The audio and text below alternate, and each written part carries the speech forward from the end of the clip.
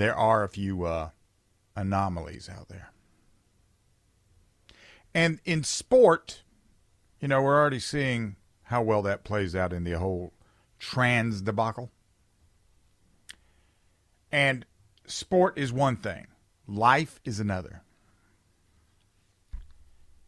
I have long said that the saviors of the Second Amendment are going to be women.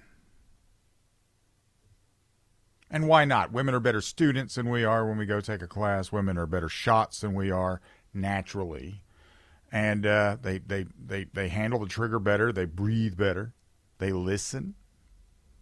I go to a class, and even at the stage I'm at now, first thing I think is that I'm Sonny Crockett, and I'm going to shoot something and then go jump in my Testarossa and take off.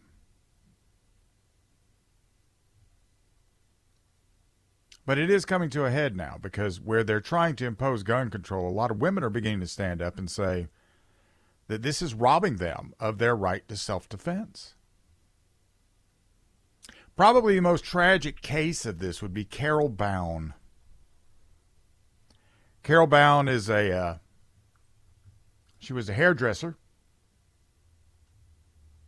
She was a hairdresser in New Jersey. And she had protection orders against her ex-boyfriend. Her ex-boyfriend had threatened to kill her many times. And she applied for the permission to buy a gun. And they went beyond their time. They said, we need more time, over and over again. And one day, Carol Bown was knifed to death in her own driveway by her ex-boyfriend. She knew it was coming. She went to the government, who would, most of the time would say, well, don't worry, we're here to protect you. No. They're not here to protect you. Nobody's coming. That's never more true than with a female. The House Judiciary Subcommittee on Crime and Federal Government Surveillance hosted the hearing titled Second Amendment Rights Empower Women's Rights.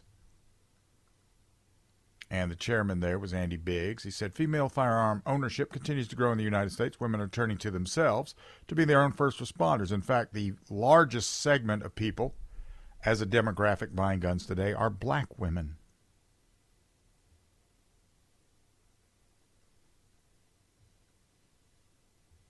Shirley Wattrell, the state director of the Florida Women for Gun Rights Organization. She's a survivor of domestic violence.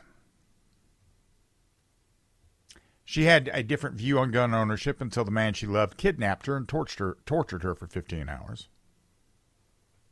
She said, when I tried to escape, he would beat me. I was no match for his size and strength. I was forced to stay seated or kneeling on the floor of the master bedroom. After hours went by, I found no way out. I thought my salvation came when he brought out a gun and set it on the bed. Hours prior to this, no one heard my screams or came to my rescue. I saw the gun as my way to freedom. I could either use it to defend myself or get a shot off that the neighbors would hear. Lack of knowledge of the fundamentals of a firearm were a disadvantage for me. My only goal was to get to the gun and press the trigger. I lunged for it and pressed the trigger only to hear myself screaming.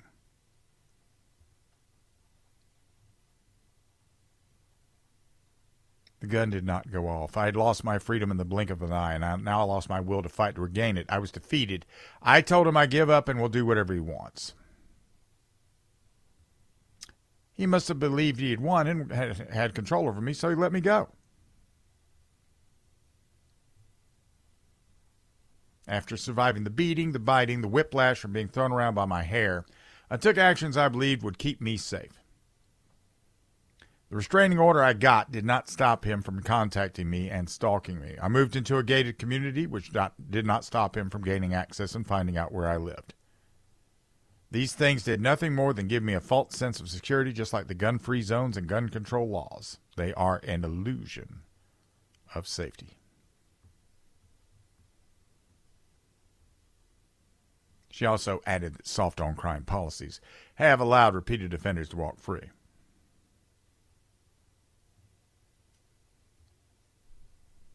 See, here's the thing, and this is one thing I really don't understand. There are some people that would put their entire life in the hands of the police, who you have to call. And when you do that, you are literally saying, well, the average police response time is 11.11 minutes. Do you know what a murderous individual intent on teaching you a lesson can do to you in 11.11 minutes, ladies?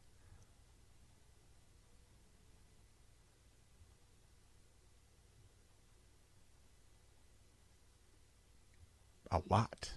So you're calling somebody who has a gun when in fact, and listen, you don't have to be a lot of you would look at this and say, this is so radical. But it is not radical. I mean, you do a lot of other things just like this. I mean, most of you have insurance, you have first aid kits, fire extinguishers, spare tires. You have all kinds of things at your disposal, and you adopt some of these without thinking twice. But then when it comes to your own personal protection, well, I just can't, a gun. I mean, they're just so, I mean, has it come to this? Yes, it has. Yes, it has. We now exist in a time when the cops have been vilified and demonized.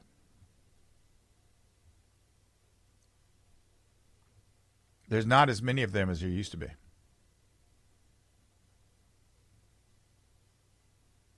So, Ms. Wattrell said, if you want to help domestic violence victims, encourage them to prepare to defend themselves. Stop telling them they're not capable of handling a firearm and scaring them with some skewed statistic that only demoralizes them. Fund programs that offer training and arm the women. I've got a friend up in Detroit, a guy named Rick Ector. Every year, Rick gets out there and exposes women for free. And I mean, I think the most he's ever done in one time is about 3,000 in the day. But he will expose them to a gun and knock out the myths for them. And since he's a trainer and he knows people that owns gun shops, then he'll get them a deal if they need to buy a gun. And then he'll give them a break on the price to train them, and then he'll train them. But he exposes them to the gun. He does away with all of that, all of those misgivings that are out there. And I say this to you, ladies. There's not a gun that I own that I shoot that you can't shoot, including the big old 10 millimeter, the Grizzly gun. If you pick it up, and if you learn the basic fundamentals, which are very basic, if you can operate a car, which is doing a bunch of different things all at one time, you drive around with this minivan missile, you can handle that. You can definitely handle a gun. And if you want to go out and learn MMA or Aikido or something like that, some sort of hand-to-hand combat method instead of taking up a gun, that's fine. I have done all of those. And in the end, I simply tell you that the time that you can actually use something like that is a very small Polaroid snapshot in time.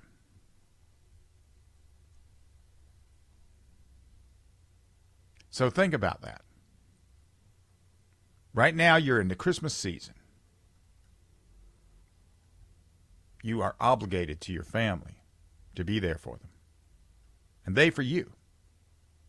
And the very least you could do is see to your own self-defense, because you're not always going to be with somebody that can help you with that. Very sad fact. I know it. In so many ways, it is a bad thing but it's the reality of the time we live in today. And the fact that you could do it here, where it's less likelihood of having the wrong DA and soft on crime and bail reform, that's not happening here. But you can do it here. You should do it here. How was Donald Trump convinced to go along with a lockdown? Let's look at that. This is News Talk 98.9 WORD.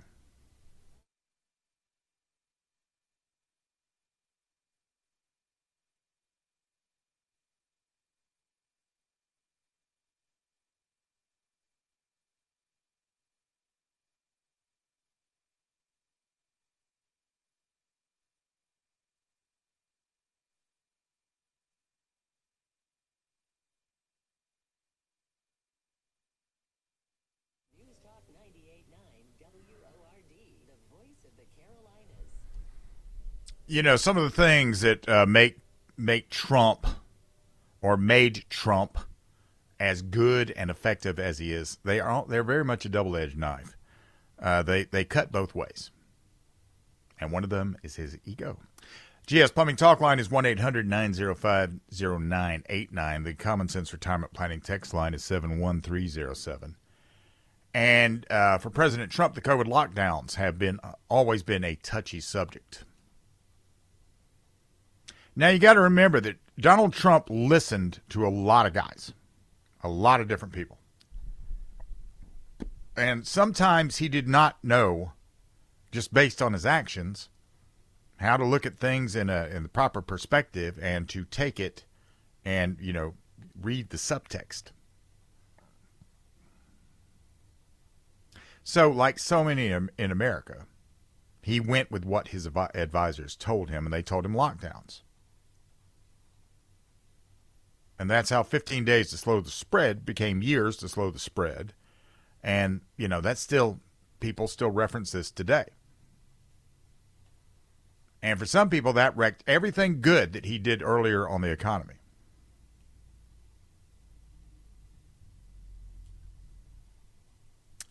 And given the fact that he gained 11 million votes, I would have to say that it didn't really affect the election at all. I would say that the steal was what affected the election. So a guy named Jeff Tucker, president of the Brownstone Institute, he decided to do a deep dive into this and try to figure out how he got so involved in this destructive idea. And when I say this is where his ego comes into play, if he would just come out and own it, I think, that would dispel a few things. But he has not done that. He's not apologized. He's not confronted. And he only tries to avoid it as a subject right now. And he's been lucky in one sense because his left opponents, they love the lockdowns.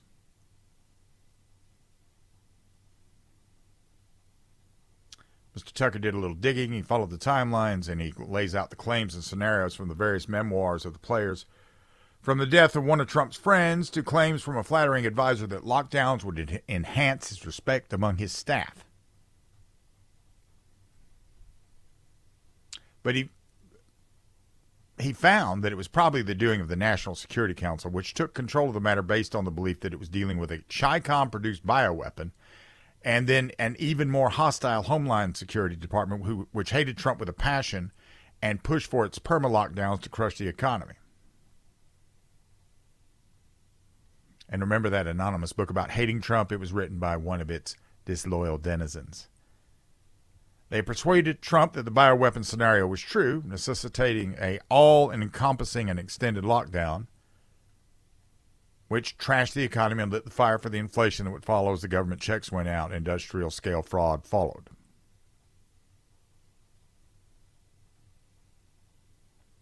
Johns Hopkins University looked at this, and with a guy named Steve Hank and two European colleagues, they found the lockdowns worked only to a little bit, a negligible extent, as they said, but did untold damage. Now, at this point, Mr. Tucker points out that Trump caught on fairly quickly as to the nonsense, and his medical advisor, Dr. Scott Atlas, explained it all out to him. But Dr. Anthony Fauci was playing a double game in the midst of this as sort of a sideline. And by this time, Trump had lost control of the government, and his calls to end lockdowns went ignored. And we still deal with this daily.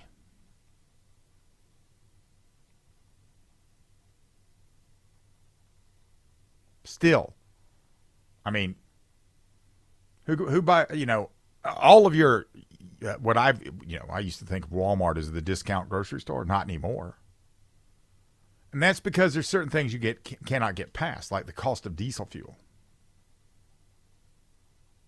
And the cost of all of the petrochemicals that are going into making all the packaging and all the stuff that you buy.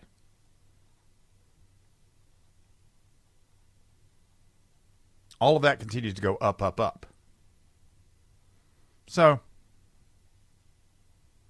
and the saddest thing is that the public, which understood he was acting on the best information out there that he had, would forgive him for the error. And if he did, it would assure the public as election time gets going that it wouldn't happen a second time. And his Democrat opponent, we know, would do the exact same thing, even as he would inevitably try to blame Republicans. So it's doubtful this will get sorted out because Trump doesn't want to go there.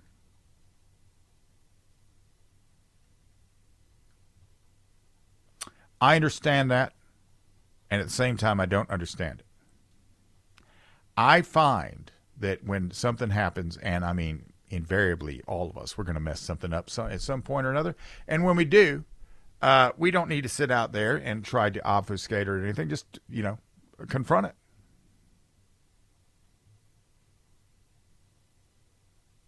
And that's really the only thing we can do to actually resolve it.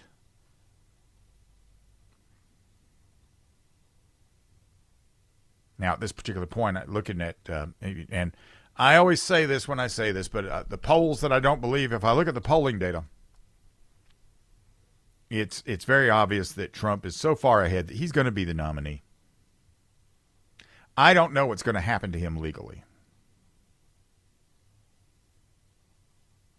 He's having a bunch of lawfare volley fired at him. I don't know how he continues to parry this on all the fronts and all the places that he's going. Congress, if they had done their work, if the Republicans had done their work, which they didn't, and they didn't on purpose, but if they'd done their work, then he wouldn't be facing this right now. But they never protected the president. They never protected him. I saw Trey Gowdy on some show where some guy gets out there and he's talking about how this, that, and the other. Trey says something, and then the guy looks at him and says, you guys never did anything to protect him, though, did you? And that's true. They never did anything to protect him. While the Democrats, who were in the minority at the time in the first part of his term, while they were in there, the Democrats constantly were coming at him, impeach. They wanted to impeach him before he got inaugurated. I mean, they had such novel ideas. And the Republicans were sitting there going, this guy hasn't paid his dues. He hasn't done what he's supposed to do to get where he's at. He's never served in the House. He's never served in the Senate. He's never been a governor. He hasn't done none of that stuff. And he gets to be the president? Well, I'm not playing with this guy. So, the only thing about politicians, though, I don't think they're always very, very, very concerned with their legacy. I'm sure Trump is, especially. But the thing about a politician is they're only as good as the last thing they manage to pull off. Politics is a performance-based profession, and most of them don't perform at all. And the fact that they don't ever move the ball at all speaks loads. Trey Gowdy was a big object lesson for me. I like Trey Gowdy. He seems like a fine fellow. I've interviewed him many times. I've face-to-face with him many times. Dude never did nothing when he was in Congress. He never wrote a bill that went through and became a law. I don't even know if he ever wrote a bill. But he's on TV a lot. So, anyway. Coming up next, we're going to speak with investigative reporter Lee Williams from the Second Amendment Foundation and see what he has going on in that wonderful world of the Second Amendment advocacy, which is the one that protects all of us, whether some of us like to admit it or not. This is News Talk 98.9 WORD.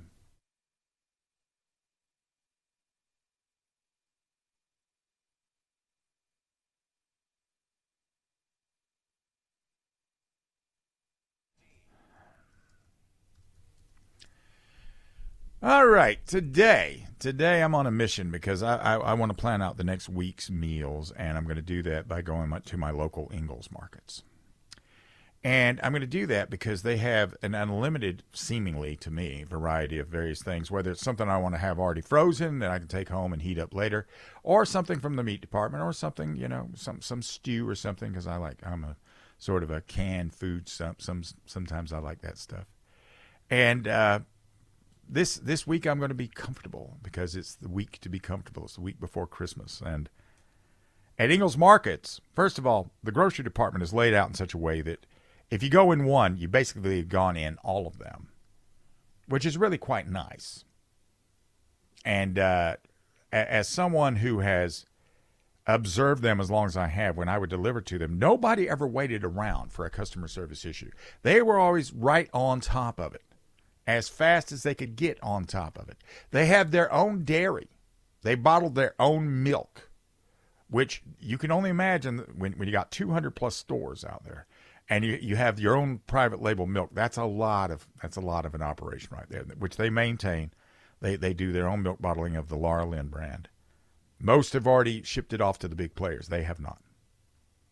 All of these things combined with the fact that they dare to believe that you should expect more out of them as your local store.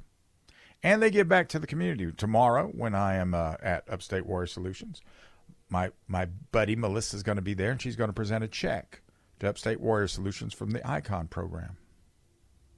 And that's going to be nothing but goodness. So they give back to the community. They give back to wherever they are. And this is why my grocery store of choice is Ingles Markets.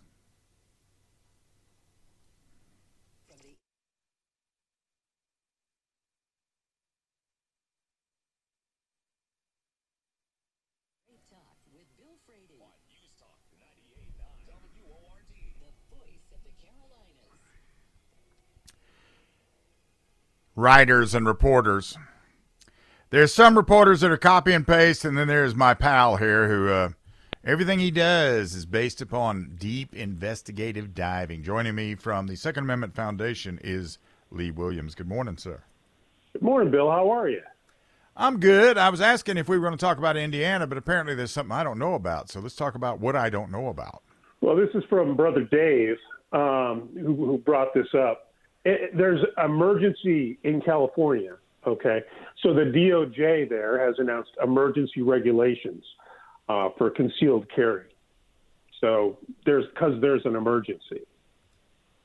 What these emergency regulations do, however, is reduce the number of instructors in the state who are available to teach the required courses for concealed carry applicants.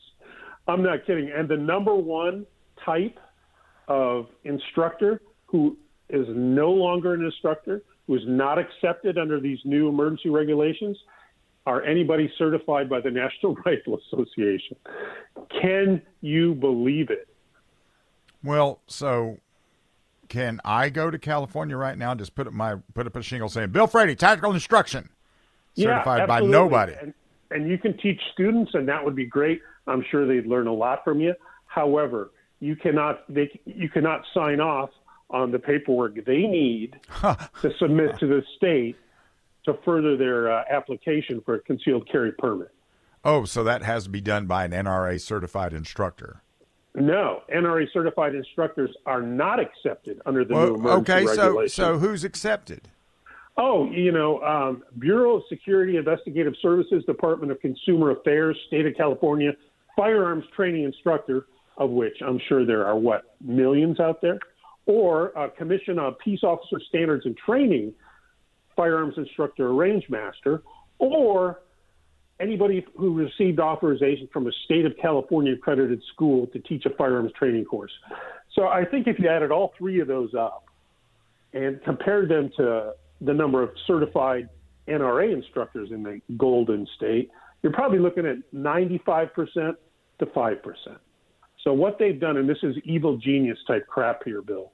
I mean, this is evil genius that I hope gets stomped there before a new idea matriculates east. They've shut off the instructor pool. So now, getting a permit in California, depending on which county you live in, because there are some sheriffs who are pretty much shall issue. but you still have to take care of all the paperwork. And Right. part of that paperwork there is going to the right courses, passing the courses that are taught by an instructor certified to teach in California. They just shut off 95% of those being anybody certified by NRA. Now, I'm back in the day, I was certified as a law enforcement instructor by NRA, and I got to tell you, I learned a lot in that class. As a week-long class. It was difficult. Not only did you have to be a good shot, you had to be safe, and you had to be a good trainer. There's nothing wrong with NRA instruction. People, like to poke holes, and I'll say this: their dogma is a little old. They're not up on the latest techniques because there's some inertia in that huge training system. I wish NRA would update a lot of its training, but for a basic pistol instruction, there's nothing wrong with it at all. But this knocks them right out of the park. Even the Sacramento Bee, which is not the most conservative of newspapers, said this will delay the new application process. And I was flabbergasted when I learned about this. I mean, even the local media is calling them out there. Well, I mean, here lately, everything they've done, Benitez has been shooting down, though. Yeah, but that's by design now. So what we're going to have to do is, I'm sure some pro-guns organizations are looking at this and are contemplating a lawsuit. That's fine. That's what they hope. That's what the bad guys hope, because it's lawfare. This will take our time, and it'll take our money, and it'll take, and meanwhile, nobody's getting certified. Right. That's part of the plan. Right. How many gun owners? Do we know how many gun owners? I saw a number one time about California. There was 8 million gun owners in California. Do we know what it looks like now? Yeah, I have no idea, but I think it's probably considerably higher than that, given all the crime that they've had out there lately. So, knowing that, there's going to be none of the, gun owners of California, and I'm sure that when Alan gets around to it, he's going to be slapping at him a little bit. I would hope. I know California Rifle and Pistol Association is pissed beyond words. They issued a statement online. I got to read because it's brilliant. And I quote, "These new proposed emergency regulations strictly limit which instructors can provide CCW training in a system that already has a heavy load of too many students and not enough classes.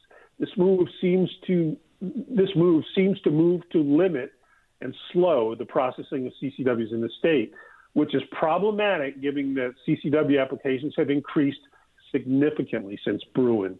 So what California is doing is they're slowing it way down. Went from 60 miles an hour down to about 3. Well,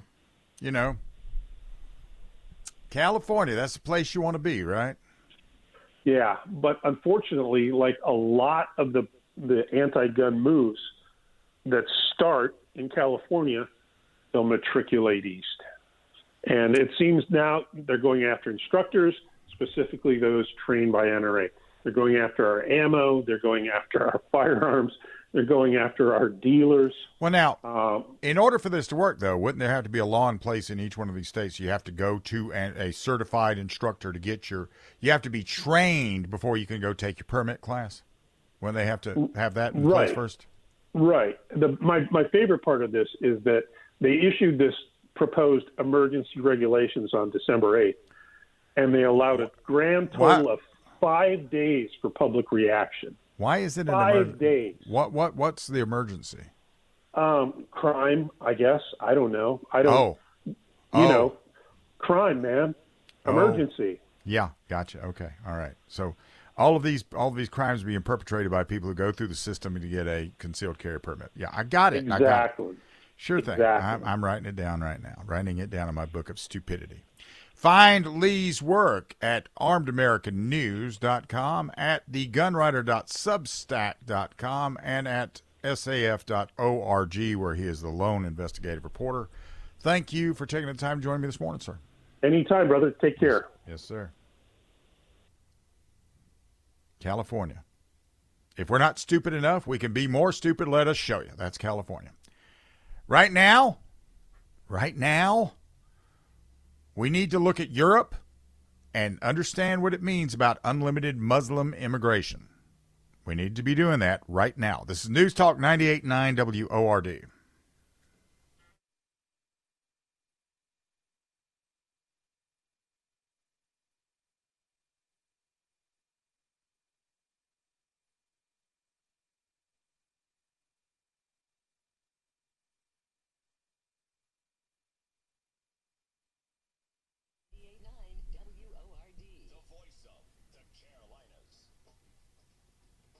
Islam is by nature an ideology centered around conquest.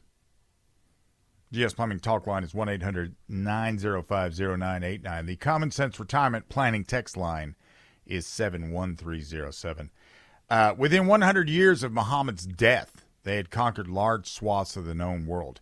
And the Christians, they were going around persuading people to switch over. Islam, they were conquering them brutally. In Europe, which started with a trickle of Islamic immigration after World War II, that turned into a flood in 2015. We're seeing what happens when devout Muslims have the wind at their back.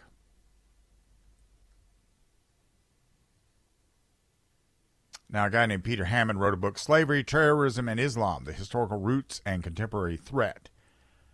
But while it was controversial because, Islamophobia stuff, this is all based on the history and by events in the 18 years since its original publication.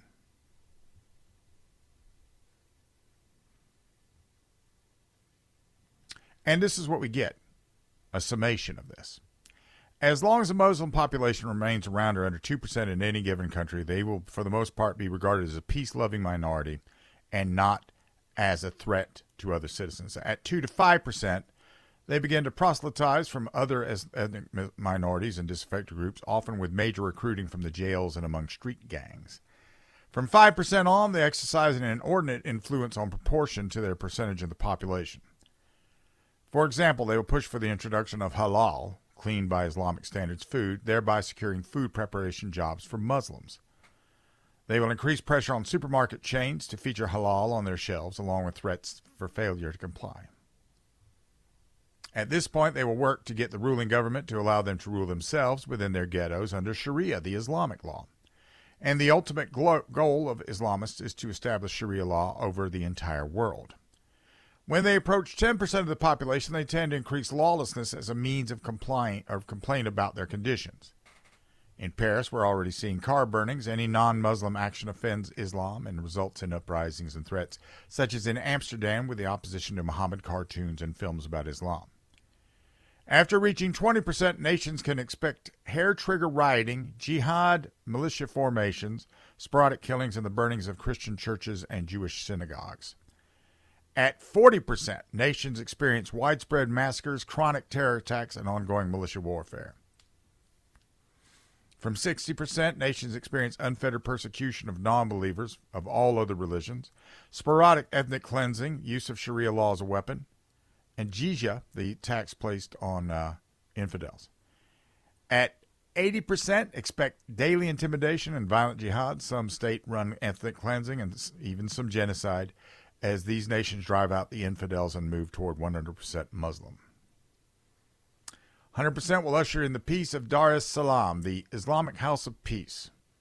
Here there's supposed to be peace because everybody's a Muslim. The madrasas are the only schools, and the Quran is the only word. Now, we don't know the numbers for the Muslim population in Europe. But in England, for example, Muslims are 6.5% of the population. In places like Yorkshire and Lancashire, they can represent as much as 30% of the population. In London, they were 15% of the population.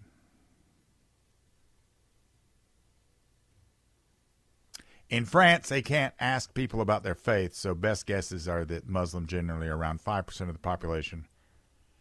That stretches up to 10% in major urban areas. The Muslims tend to like to stay in the urban areas. And then you can expect such things as like this cultural enricher. It's showing me a picture of this guy urinating on pork in a grocery store shelf in the Netherlands. Tearing down crosses at a church, climbing a church and tearing down the cross in front of it just because, you know. Then you see this one. There are around 500 mosques in London. Why? They're always praying in the streets.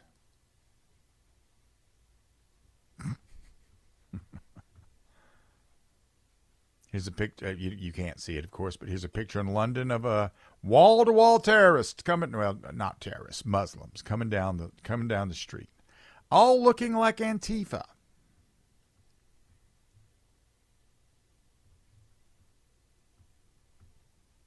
This is why they have walls in Egypt.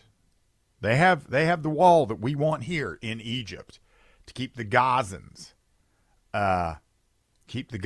from coming over to Egypt. Same thing in Jordan, I think. They don't want them. What do they know that we don't know? Most immigrants, when they leave a hellhole, they can't wait to get to the new country. Not the committed Muslim. This is a new pasture for conquest, and not shy about making that known. When we get back, we're going to talk to Mark Walters from Armed American Radio. This is News Talk 98.9 WORD.